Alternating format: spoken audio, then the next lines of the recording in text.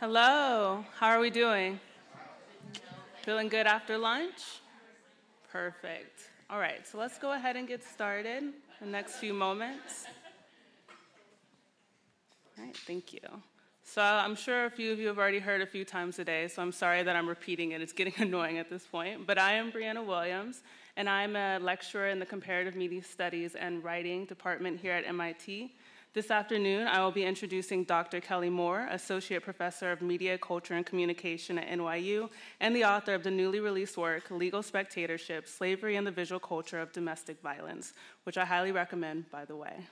At Bearing Witness, Seeking Justice, we hope to incorporate creative forms of media, namely visual media, in our development of new frameworks for social justice.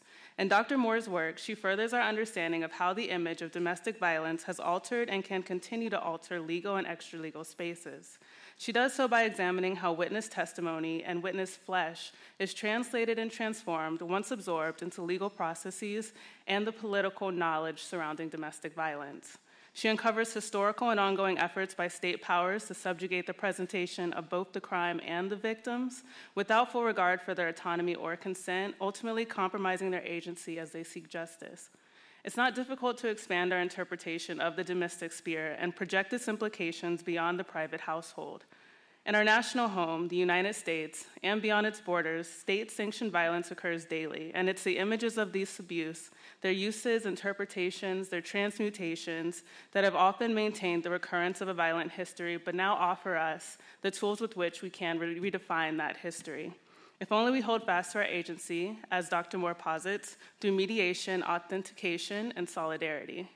Since earning her PhD at UC San Diego, completing her postdoctoral fellowship at UC Berkeley, and publishing extensively, Dr. Moore has found a new home for her vital research.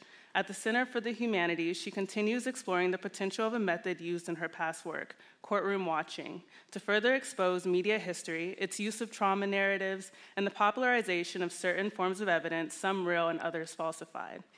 No doubt, understanding the pre-existing frameworks that define courtroom aesthetics will allow us further agency in forming our own in the pursuit of justice, namely legal justice, which is why I'm so excited today to be introducing Dr. Kelly Moore in her presentation, Moving Images in Absentia, Courtroom Looking in the Age of Hypermediation. Welcome, Kelly.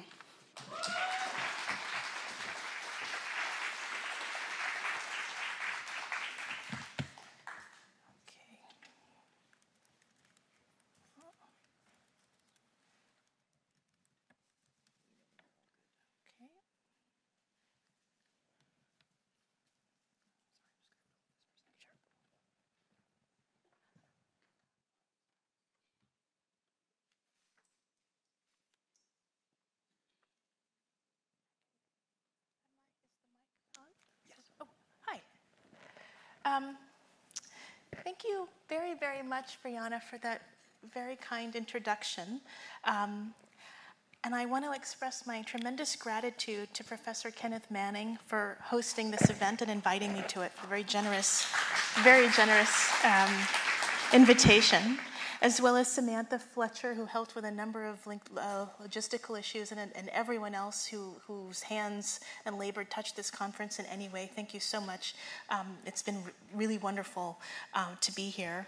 And I would like to also thank the fellow scholars here whose critical and steadfast efforts toward the question of visual culture and criminal justice are shifting our ability to understand what so many repressed and silenced communities have already known and experienced of the mediation of criminal justice and its origins in the Anglo-American legal context. So I am a scholar whose work brings together law, media, Black studies, and I'm interested in how we come to the truth, the milieus through which we come to the truth, the architectures that we use, the spaces that we inhabit to come to legal decisions. I'm interested in questions of what makes something testimonial, and that's what I'll talk about today using some materials from my book. And then if there's time, and that's actually maybe the better argument, if there's time, I'll talk about a project that comes out of my first monograph. This symposium has brought together a number of leading scholars conducting some of our deepest inquiries into the identity and origins of photographic evidence, the affective dimension of photographic evidence, videography, and its influence on expressive and narrative legal cultures. The work has expanded the analytical lens of video by emphasizing the sonic elements of videography, making ways of hearing the image coeval with ways of seeing the image. Importantly, these timely projects here at the conference do not take for granted the presumption of the availability of the audience as structuring of the history of witnessing and its political importance. The need for evidentiary photography and moving images assumes an audience to view it, post it, like it, tweet it, comment, follow, curate. This is where I'll try to focus a few interventions and provocations. This afternoon, my remarks are concerned with the interaction of law and visual culture in the era of ubiquitous social media. And I will submit that our political moment, where we depend less and less on formerly trained media professionals, i.e. traditional journalists, for documentation of state oppression in a time of greater awareness of cultures and amnesia, where the routines of police work are ever more scrutinized by a techno-savvy public, we need to return to those spaces where the live production of recording is forbidden, absented, erased, confiscated, left unthought, under-theorized, to comprehend the limits of public witnessing in order to strategize where to push further to access a more thoughtful critique, more transformed justice, more life. I'll put the provocation up first. Is it possible that the democratization and decentralization of social media technology we use to proliferate our witnessing participates in the centralization of state control through courtroom power? Second, how do we put into conversation the fact that in the US, public witnessing is on the increase in the same political moment courtroom trials are on the decline? And I'll talk more about that. Legal scholar Jocelyn Simonson draws our attention to our current post-trial world, in which 95% of criminal convictions result from plea bargains, meaning that juries have fewer roles and responsibilities to represent the public in courtroom trials. Today, bearing witness is mediated by Twitter, Instagram, Facebook, and TikTok in ways that should make us curious for the whereabouts of juries, but also, and more importantly, wonder about the status of the courtroom and its audience, which is to say that bearing witness should also happen in the courtroom more. This talk is about the space and social dynamics of courtrooms, where photography and videography are interdicted.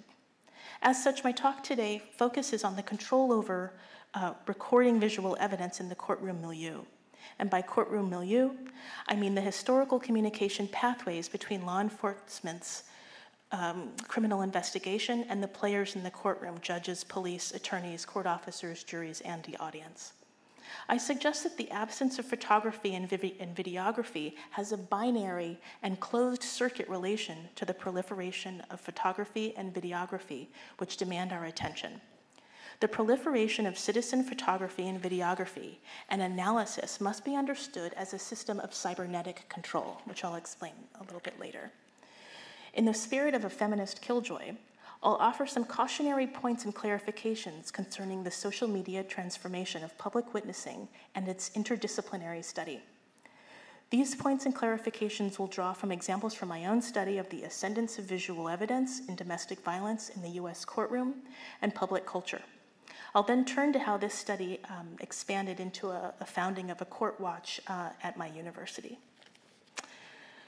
So I came to this project through looking at or coming across images of battered women in a couple of lifetimes ago when I was working in a courthouse as a researcher in New York. And I'm going to show a couple of those images. And this is sort of, I guess it's my trigger warning, which I completely deconstruct with students. The images, a few of them are authentic, but the majority of them are art and performance pieces. These are cosmetically simulated domestic violence images. This is an actress whose name I forget, and a model. These are images used to advertise public awareness of domestic violence. This one here for the Baltimore Ravens and the Super Bowl and the uptick in domestic violence during the Super Bowl. And this is another, just an interview with an actress, I believe, for People magazine, where they stage her in this way because reasons. These are faked images. Images like these began for me a macabre connoisseurship of some really unsavory digital files, and this is the conference for that because I think all of the scholars here have this collection of really unsavory material. And one of the affordances of social media is its flexibility in modifying, filtering, deconstructing, and simulating the truth. While trick photography has been around since the inception of the medium, and rituals of cosmetics even longer, the ubiquity of social media, particularly digital photography, has brought ever more opportunities to fake it. Faking it in this case, the wounds of domestic abuse, using social media has also made its way into law. When I allowed myself to be led by representational motif and genre, as is typical in photography studies, these images were about violence against women. What Marianne Hirsch studies, among other things, is the idea of post-memory. They were about that. They had also to do with the shadow archive of 19th century domestic portraiture. They have to do with what Karen Shimakawa might call national objection. The sauciness of the images, and here I'll show you this image of Donna Ferrato, who's a photographer who was embedded with a husband and wife named Garth and Lisa in early 1980s. She was working for an issue of Japanese Playboy on countercultural marriages. And so she was embedded, living with them, with her young child at the time. And she's following them around, and one night she witnesses this fight, and she very famously documents this violence. Ferrato's piece was cut for being obscene, and she cut a lot of flack for taking the picture rather than intervening, right? I'll show you this other photograph. I'm going to show it quickly. It's of the artist Anna Mendieta, who, while she was getting her MFA at University of Iowa, she was, by the way, known for working with animal blood. A lot of the male artists were doing the same. A murder happened while she was in school, and what she was moved to engage in a series of performances, which she called Tableau of Violence, where she read the police material about that described this murder of this young woman on campus, and she sort of replicated what the police found. And she invited some friends over to her home one evening, posed in the way that this young woman's body had been found. She didn't say anything to the guest. It was a project that involved duration, and she is sloped over a table. Here's the image really quickly. And eventually, the folks that she invited to her home started taking photographs and talked about what they saw. Anna Mendieta was herself a victim of domestic violence, and her husband, the minimalist sculptor Carl Andre, was accused of pushing her out of a high-rise building many years later. And as I said, this was a project that was part of her early juvenilia, you might call it. And I got interested in this period of feminist art performance. It's at a moment in the 1980s where there were calls by critical white feminist artists who were saying, what we need to do is stop following the male tradition of representing our bodies and take our bodies out of circulation, stop appearing nude in our art, stop making our art be about our naked form. And what made me interested in these images, given what I had shown you about the faked domestic violence public awareness campaigns, was the fact that these women were not doing that. These artists and photojournalists were straying from that.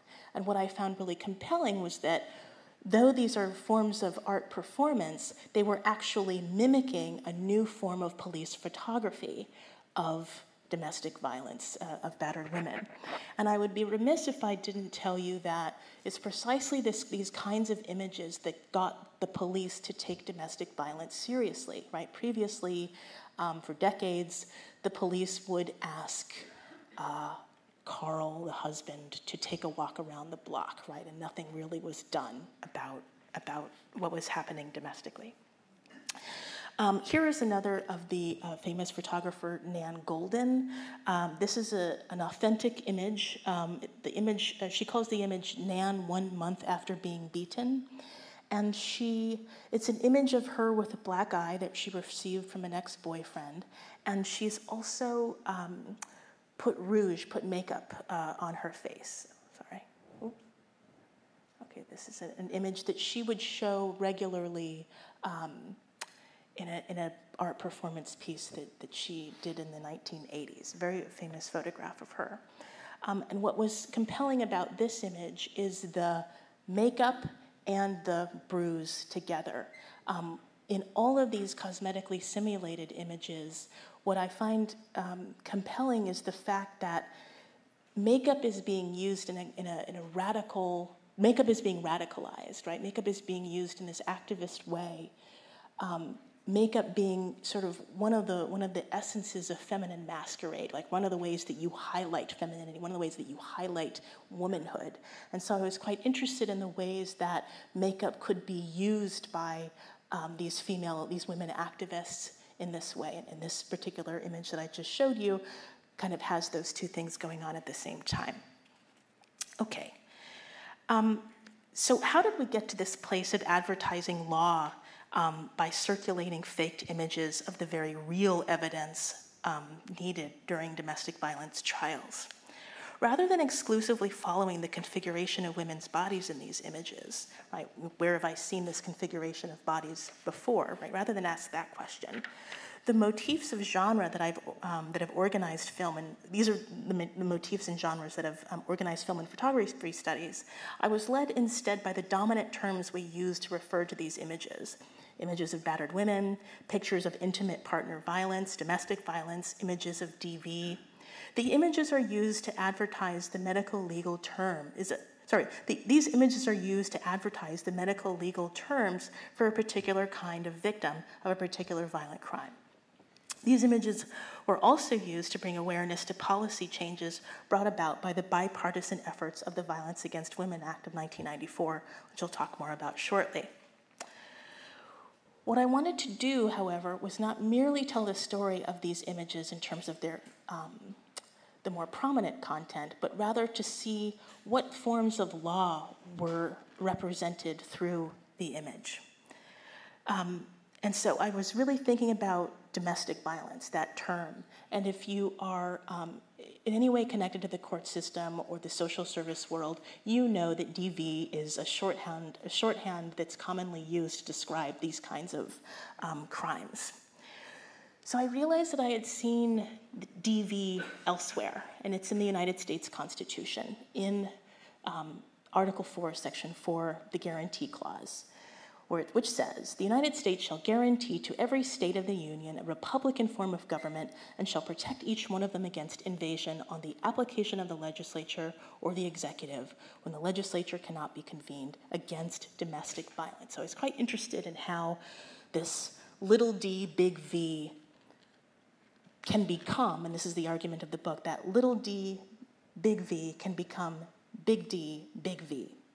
And what I mean by big D, big V is the way that those two letters appear in court documents to signify a domestic violence case. It's a way of quickly identifying through the docket number, might be 2004 DV and then a series of other numbers. That's a quick way for you to identify through court documents that this is a domestic violence trial, and that sign opens up those particular cases for particular forms of analysis and monitoring that are quite different than other criminal cases or other forms of charges. So this book is really about this transformation, which I argue is a transformation that has to do with the archive of slavery. It has to do with the evidence, the archival history of New World slavery, even when that evidence appears to not be present, right? So even when the voices or lives of slaves appear to be absent from the archive, that absence is actually a presence. And so I wanted to bring the Archive of Slavery to bear upon this change, a change that begins to code legal files. Are you with me? Does that make some sense? Okay. So the interesting thing about this moment in the Constitution, this guarantee clause, is that the United States is becoming a republic. It cannot be a monarchy. It cannot be a dictatorship, though maybe it can be. But it has to be a republic. And in the moment of the Constitution, when this is being debated, this clause, by the southern and northern states, the southern states interpret domestic violence, the little d, big V, they interpret that as the utter cultural and economic catastrophe that will ensue should slaves become free. So domestic violence is not what you think it is, right? It is actually about a debate of Black folks gaining freedom. And so the image of domestic violence, and I use some abolitionist photography, the image of domestic violence early on might be lithographs or engravings of the civil union army attacking southern plantations. That's domestic violence. So how do we get from an image like that to these images that I began the talk with? That's really what the book is about. And what I try to do is to take attention away from the intimate romantic couple and the visual evidence used to adjudicate it, and throw attention more onto the neighbor, the intimacies of the police interacting with citizens. How much time do I have? 15. Okay. I'm going to fast forward a lot. What would be helpful here? In Black studies, particularly Black feminist theorist, this memoir, slave memoir, is extremely important. It is The Incidents of a Life of a Slave Girl by Harriet Jacobs, who very famously hid in a garret for 7 years on her captor's property and had a peephole in the garret that she was hiding in, and through that garret could see her children playing, and her children didn't know that she was hidden away in this space for this amount of time. And in the book, I make a connection between that garret space with the peephole and the camera obscura, which is a really important and foundational pedagogical tool for those folks who study visual culture and photography and film. And I won't explain how the camera obscura works, but it's a very similar form that you can imagine in the photography, that you can imagine in the slave memoir, but also that gets made here by a white artist named Ellen Driscoll, who renders Harriet Jacobs' loophole of retreat, as she called it. I also think about this social media crazy dilemma about the dress and the different ways you could see the color, the signification of the color blue, and how the Salvation Army would hack that campaign and say, why is it so hard to see black and blue, right? What you should be gathering here, and much of the evidence that I've shown you, are that these are images of white women's bodies. The white woman's body, and this is a really old art history and visual culture argument. There's nothing really new there. But what it allows me to say is that if we go back to this guarantee clause, and we know that domestic violence had been something else having to do with black freedom, that it makes us ask about this, that something is being ghosted here. And it's the freedom struggles of black folk. Okay, I won't go through this one, but you should take a look at it later. As another pedagogical tool, I look at the power and control wheel. This is the sort of cybernetic aspect of things, this feedback loop that is used as a pedagogical tool in court cases. And the reason I call this a cybernetic thing is that cybernetics is a language, it's a way of describing the division of labor of machines. How do you program a robot to be able to do labor? And this kind of circular wheel cycle function is a similar way of describing a feedback loop of the exchange of the power dynamic between the couple. And these are tools that attorneys and experts will use in court, domestic violence court cases, to help explain to the jury why women stay in these cases and why they sometimes, for very good, complicated reasons, sabotage their own cases, why the overwhelming majority of women do not want to participate in this. Okay, so quickly, this leads me to another project, which I'm calling Critical Marginalia. This text appears somewhat small, but as I said at the beginning, you cannot bring any recording materials into a courtroom. You have to be low tech. It is an extremely low tech environment. And the First and Sixth Amendment of the Constitution are both a right, they are interlocking amendments, meaning that we have the right to assemble and we have the right to a trial of one's peers. We have the right to be seen being accused. And those two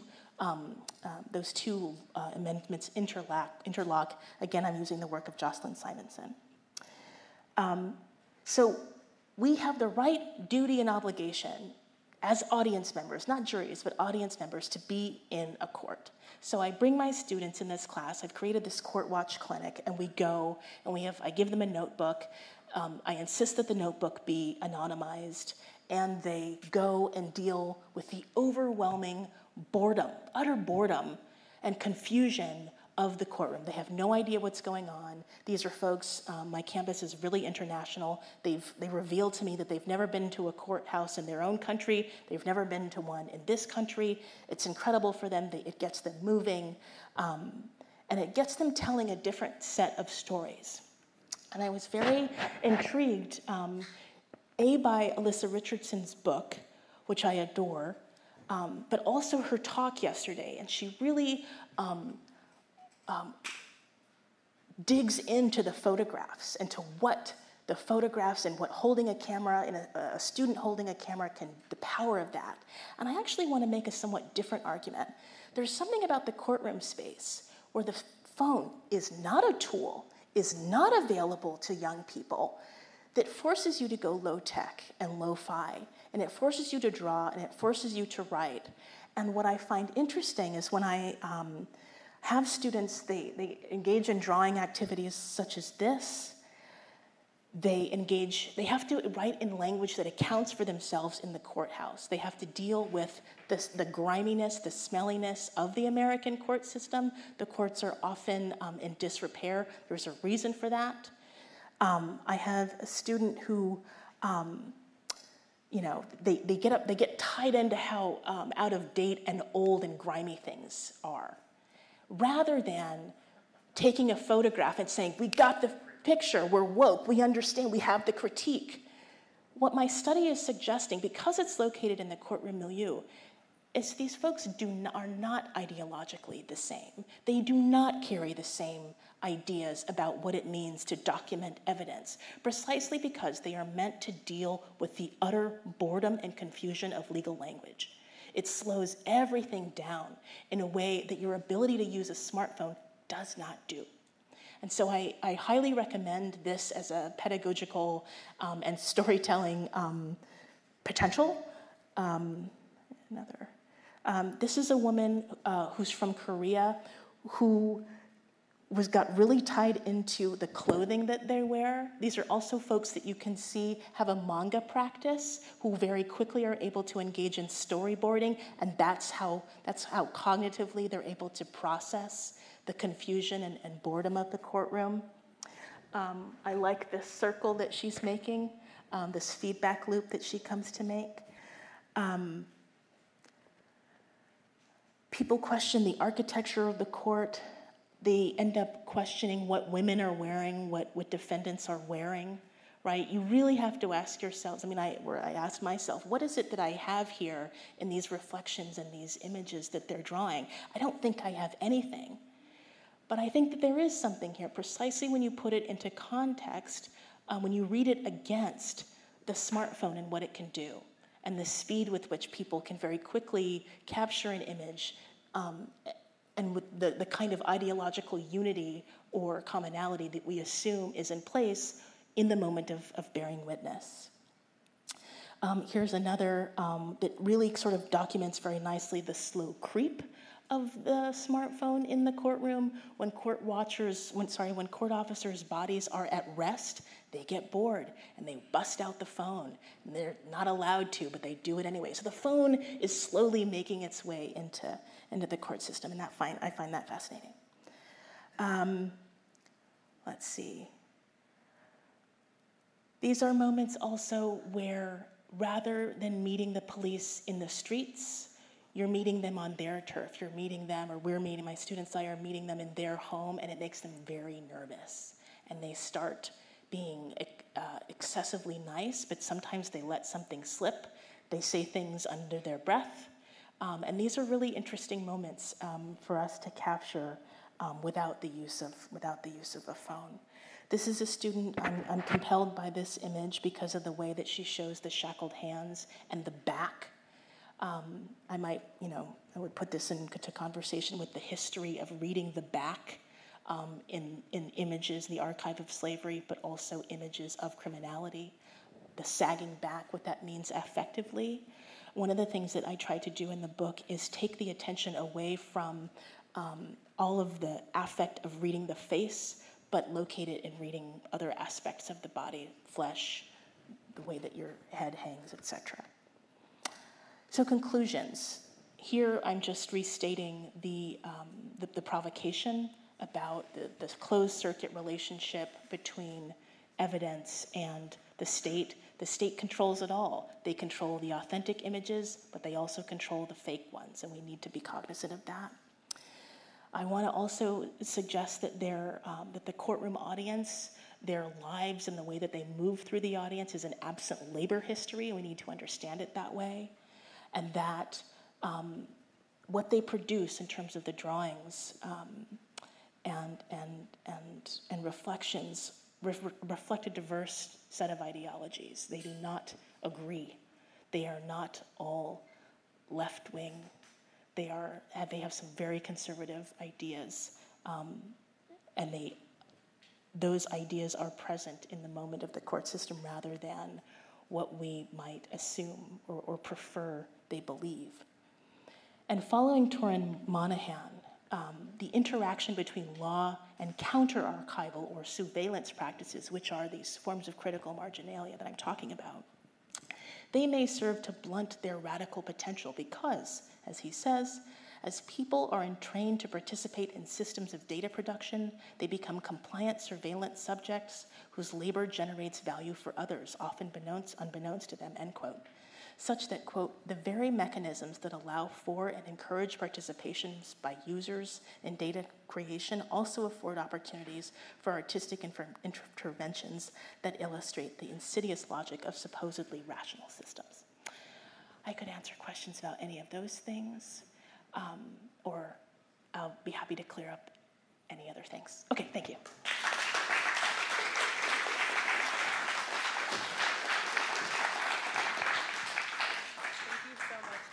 How's the sound, by the way? Can we all hear? Yeah. Okay, awesome.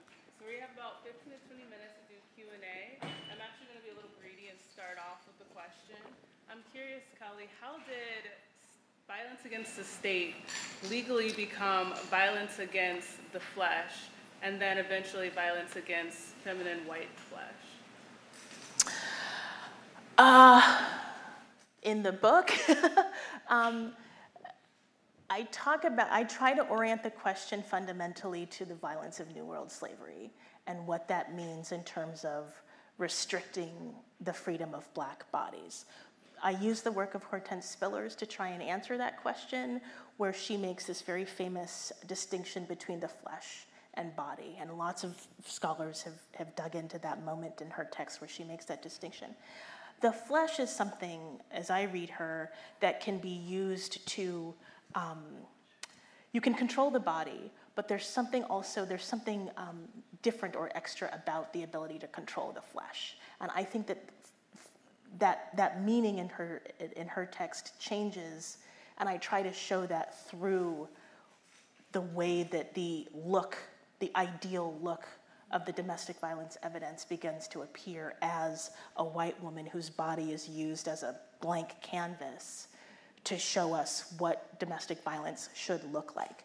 And when you put that in conversation with the cosmetically simulated images, what you get is a sort of nice way to train people on how to see these photos in court, right? My fundamental argument, or one of my arguments, is that the court controls them both. And it opens up, by my saying that, it opens up questions around what kind of art practices do certain groups engage in. If you were to look at an art history of Black women art performances, you don't begin to see bare breasts of Black women artists until late in the game. That's not the case with the way that white women are engaging in radical art practices, the way that they use their bodies. And you could, and I wouldn't, I mean, this is a very American-centric project, I realize, but I really would like to see myself in conversation with the way that other folks are theorizing art practices. I hope that makes sense. It does, thank you. Sure. All right, so I'm going to start at the right side of the room with questions, and then we'll move over to the left. Hi, my name is Heather Lawrence. I'm a doctoral student at Brown University in Modern Culture and Media. Hi. And my work is actually on the trial as a narrative form. So this talk and your book have been really, really inspirational for me. And I was wondering, because you mentioned at the beginning of your talk that we're at the highest point of public witnessing in the United States while the actual courtroom trial is decreasing. Yeah. And I think first, I think it's interesting that some of the most high-profile mediated trials have been civil trials recently with the Amber Heard Johnny Depp case, and then I've personally been watching the live stream of Alex Jones's defamation trials, and I was wondering how this kind of how do you think this decrease in the actual actual cases going to trial squares with maybe the popularity of true crime media, but also kind of in sleuthing and the act of kind of investigating, especially on social media in general? It feels very interesting that in reality, there's not that many cases, but it seems like you get that. I think the camera obscura, I think, can help us think about your question, which is, I think, a very good one. Thank you. This was a scientific object, the camera obscura. It reveals natural phenomena, and it's used for scientific purposes. But as you see, you don't see it. Thank you. As you see in these other quadrants, this is used by the bourgeoisie as a leisure, as a form of entertainment, right? So, particularly, in the West, there is a long cultural tradition of inhabiting machines and even the lives of others for entertainment purposes. And I think that's part, or a lot of what's going on in people's appreciation of true crime. Lifetime television for women. There are even, I was at a legal studies conference this summer and heard a wonderful talk about conferences that happen in Las Vegas that are about women staging themselves in, these horrific, violence against women acts as a form of leisure activity, right? As something that's interesting to watch, that's fun, in the same ways that we like, or similar ways that we enjoy horror, other sorts of genres that seem distasteful. They are very, very pleasurable. And I'm quite interested in describing what kind of aesthetic category do we need to describe that feeling or the participation in those kinds of activities. I hope that answers it a little bit. Hello. Excuse me. Charisse Lepre, Associate Professor at Newhouse. How are you? Hi. I have two kind of very divergent points, but one of which I can't, and going through your talk, I can't help thinking about Todd Aiken, and his comment, I think he passed away a few years ago, about legitimate rape, right? And legitimate rape, women's bodies have a whole way of shutting that thing down. And, this idea of what is legitimate violence and what is illegitimate violence. And when we talk about violence against, say, Black and brown bodies, and we've had those conversations, that it's technically legitimized, right? Because it's part of the rules of state and so on and so forth. But at the same time, the emphasis on visual evidence keeps us from understanding, say, emotional violence. So I think, I don't really have a question, but I feel like there's this real intersecting positionality of what we can bear witness to, what we can see, versus what we can't see and what we choose not to see. With respect to the racialized understanding of what is legitimate violence against which bodies. Yeah, thank you. Your talk makes me think again about these instruments, these power and control wheels, and all the things that are not represented. The Archive of Slavery is not in these instruments. And the assumptions that we bring to these instruments are that and this is borne out in the cases, is that we are always thinking that these are cases of female victims and male perpetrators, and that is what you see overwhelmingly. It's what I saw overwhelmingly in the ethnographic work I did watching these trials.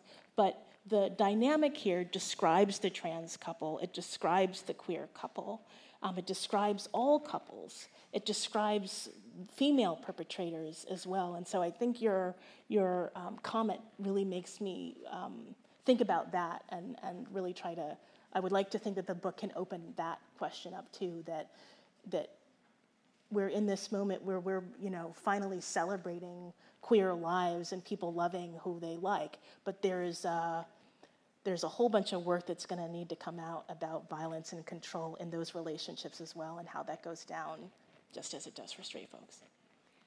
And very briefly, the other note that I wanted was... and that work is already ongoing, sorry. And not to make it about myself, today is my 5th year anniversary, and so I'm here, and my husband is not. But we got married in the courthouse, right? And so, thinking through that experience of, there was only 2 couples getting married that day, and all of our families were there to literally bear witness to this courtroom process, but there were also people who were there for courtroom processes. And I think the woman that I remember most clearly was the woman who was bearing witness to our wedding unintentionally, because she had something else coming up after we did this whole marriage thing for these happy couples. Right. And I really am excited about the idea of what it means to bear witness in a courtroom when there is no videography, or that you can participate in that videography. It's taken out of the hands of the people.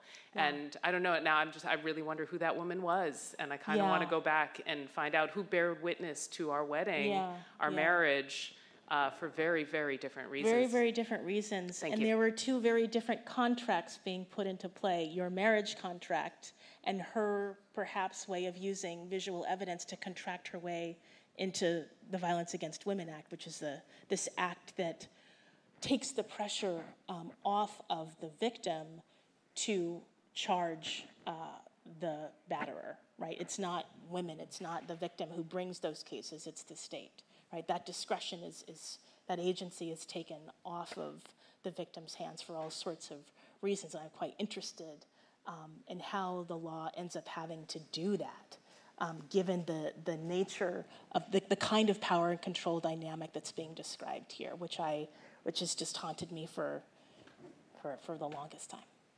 Thank you for that. Yeah.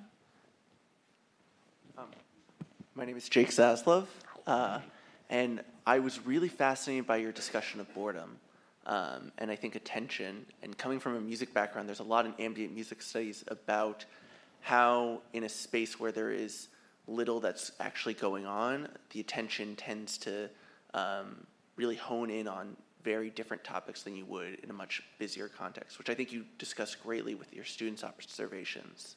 So I was wondering, for you personally though, what do you tend to notice in those places of boredom? What really begins to draw your eyes in those courtrooms? I'm really a theory person, so I'm really interested in what the boredom might suggest. and the ways that boredom has to be overcome. And I use a theorist by the name of Sian Nye to talk about that. She's, I think, offered some of the most intelligent thinking about aesthetic categories. And she has this idea of, she sort of looks at the history of affect and emotion and how we study it in liberal cultures. And the emphasis when in studies of emotions, the human affect system, let's say, and feelings, the emphasis is always on what she calls the grand affects: shame, joy, anger, really big topics, really big grand affects. But she wants to place emphasis on something that she calls the minor affects: confusion, concern, disorientation, boredom. Those things don't seem very serious, but she makes this really interesting political argument that it's precisely those minor affects, of which awkwardness is included, that we really need to turn to address problems in a liberal democracy.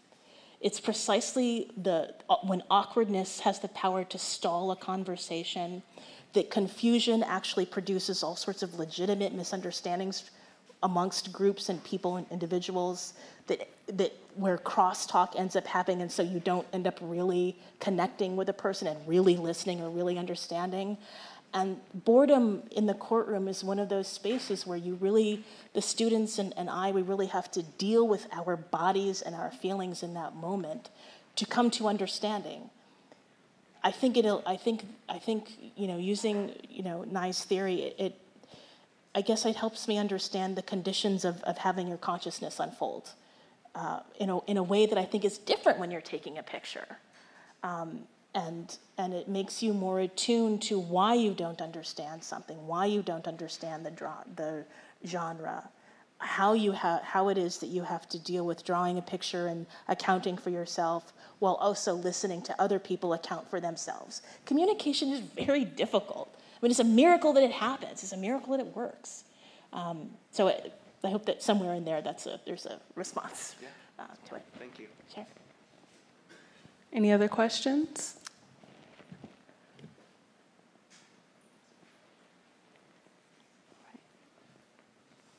I'm trying to see you because the light. Sorry. Hi, this is more of a statement rather than a question. What if the person, well, it's a question. Well, what if the person is not viable to listening, and like the only way of listening is seeing pictures to tell their story, or to get other people to hear their story rather than them listening? Because you're talking about in the courthouse where they're not listening. There's a thing called double consciousness, and people know that you're not listening. People know the stereotypes that people have for you. So, what would you have to say about that? Different forms of communication get enacted in that moment, right? When you're not heard. All sorts of, calamities can ensue, through physical violence that can happen. Other people engage, they run through a litany of ways of communicating when listening breaks down. In the courtroom cases and around the issue of domestic violence, one thing that happens that I could tell you about is there are some photographers who work with battered women. I talk about this in the book. There are photographers who work with battered women who engage in a kind of therapeutic practice with them by giving them a makeover and then photographing them and showing them the beautiful pictures that resulted. And a lot of those women, those victims of DV, they are really engaged by that kind of therapy. And they cry, they're very moved, they're very happy to see themselves as they should be seen, rather than the ways that they have regarded themselves in mirrors, for example, with bruises on their bodies, etc. So this is a way that has nothing to do with anything being said. It's a kind of therapeutic practice that's led by photographers to just put makeup on, in the same way that survivors of cancer, friends might shave their heads, during chemotherapy, or refuse to wear a wig, or wear a wig, or do some sort of other makeover kind of cosmetic activity, right? This doesn't have anything to do with being heard in terms of spoken language, right? It's other ways of engaging with people communicatively that seems to be very helpful. Yeah, I hope that can answer your question a little bit. We have time for one or two questions. So I have a question. I'm struck by your research and some of the parallels with some work that I'm doing right now as well regarding the way the visual press can and cannot cover executions in the United States, and how cameras are kept outside of the building while the state is able to kill another human being. And my question to you is whether we're talking about domestic violence cases within the court or something like an execution, what would we like the public to be able to see? Because clearly there's certain things that we don't want them to see. But normatively, what would we like them to be able to understand visually about what is happening before us regarding the state and violence and the state's power here? Yeah, that's a really beautiful question. And I don't quite have an answer, except to say that, for example, my book was not written to try and get some policy changes about how to improve images for when women or other victims are dark-skinned. It's a problem. It's a problem of the technology and how your skin behaves on camera and the light and all of that. But I didn't write this book to try and get the images improved. That's not quite the question that I was interested in, and I don't know that that would work, especially given the ways that the Rodney King trial has come up many times in the sessions here, and all of the the evidence in a number of other cases that we've been through in the last 20, 30 years, etc. It's not about improving the image or the angle at which you are shooting the material or shooting the events. And I think perhaps in the case of state executions, I'd almost wish the public would have to, on the one hand, I would wish that the public would have to see it all and hear it all, the loss that the relatives are going to experience on both sides, right? And then on the other hand, I'm just losing my train of thought. Oh, and then on the other hand, if you look at the history of people going to courthouses, it was a bunch of racist, sexist, paternalistic people who went to courthouses really dutifully and was really happy to watch executions, very happy to watch, horrible decisions that ended up getting people lynched, thrown in jail, etc. So even the history, I don't want to suggest that that court watching is, any kind of cure-all, right? Or that disclosing information in that way is any kind of cure-all, because the history of the watching is not a nice one. So I think your question really opens up an impasse, and I appreciate it. I don't know the answer to that, actually, but thank you. It's a good question.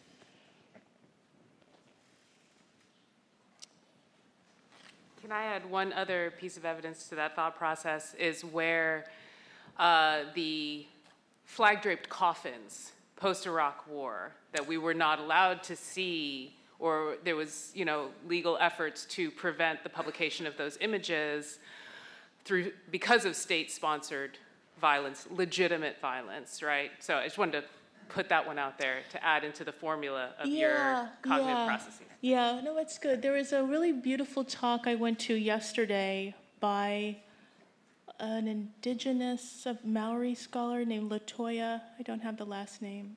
But she offered a beautiful memorial in many ways of a relative who was killed using a spit hood. And her family kind of replicated that killing through the use of a spit hood, but they represented it artistically. And similarly to the the cosmetically simulated images that I talk about, what happened is a way of memorializing her family that was killed was they called upon the very forms of the state.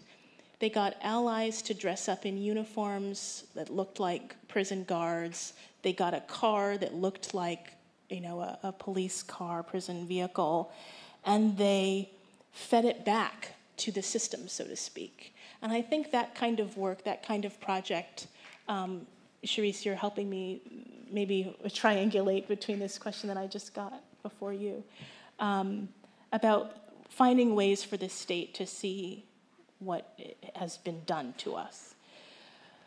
But then again, we have this art practice of really enjoying inhabiting the lives and pain of others in our leisure activities, right? We enjoy watching that stuff and participating in that stuff. So this actually helps bring us back to this cybernetics question and the loop, this feedback that we just don't seem to be able to break out of. And I think that I feel that that's where I've ended the project in a way, and I'm really beginning to think about that feedback loop and how to live and work outside of it.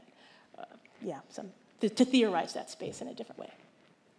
I have a final question related to that feedback loop, because throughout your talk, I was wondering, in understanding that your project is very much scrutinizing our scrutinization of visual imagery, why is the courtroom the best space to analyze these visual images or this evidence, knowing that it does strip a lot of the context away from the victims, as opposed to, say, some kind of entertainment? The one that comes to mind might be The Color Purple, that traces the connections between slavery and domestic violence quite clearly. Yes, I don't claim that the court is the best space. It's the space that I was brought to in this first project. One of the things that the project opened up for me through thinking about the court space and thinking about art and law and authentic things and fake things is this concept of theatricality, which is not the same as performativity. And there's something about the forms of the theater, the law of the theater, how the theater works, such that we know we're in a theater, such that we know when something is official versus not official. And it's a difficult concept to define in performance studies. There's some discussion about it. So I'm thinking about that at the moment. So I don't claim that the court is the best space. Because and if I did claim that, I wouldn't be able to really engage people who genuinely like true crime or watching theater, and that there really is good television and good theater out there that produces change. I mean, that does happen. If I were to say that the court is the best space, I couldn't speak to those folks very well. Mm-hmm. Right. So that's kind of the next step, which is awesome. Yeah. All right. We're out of time. Thank you so much. Thank you.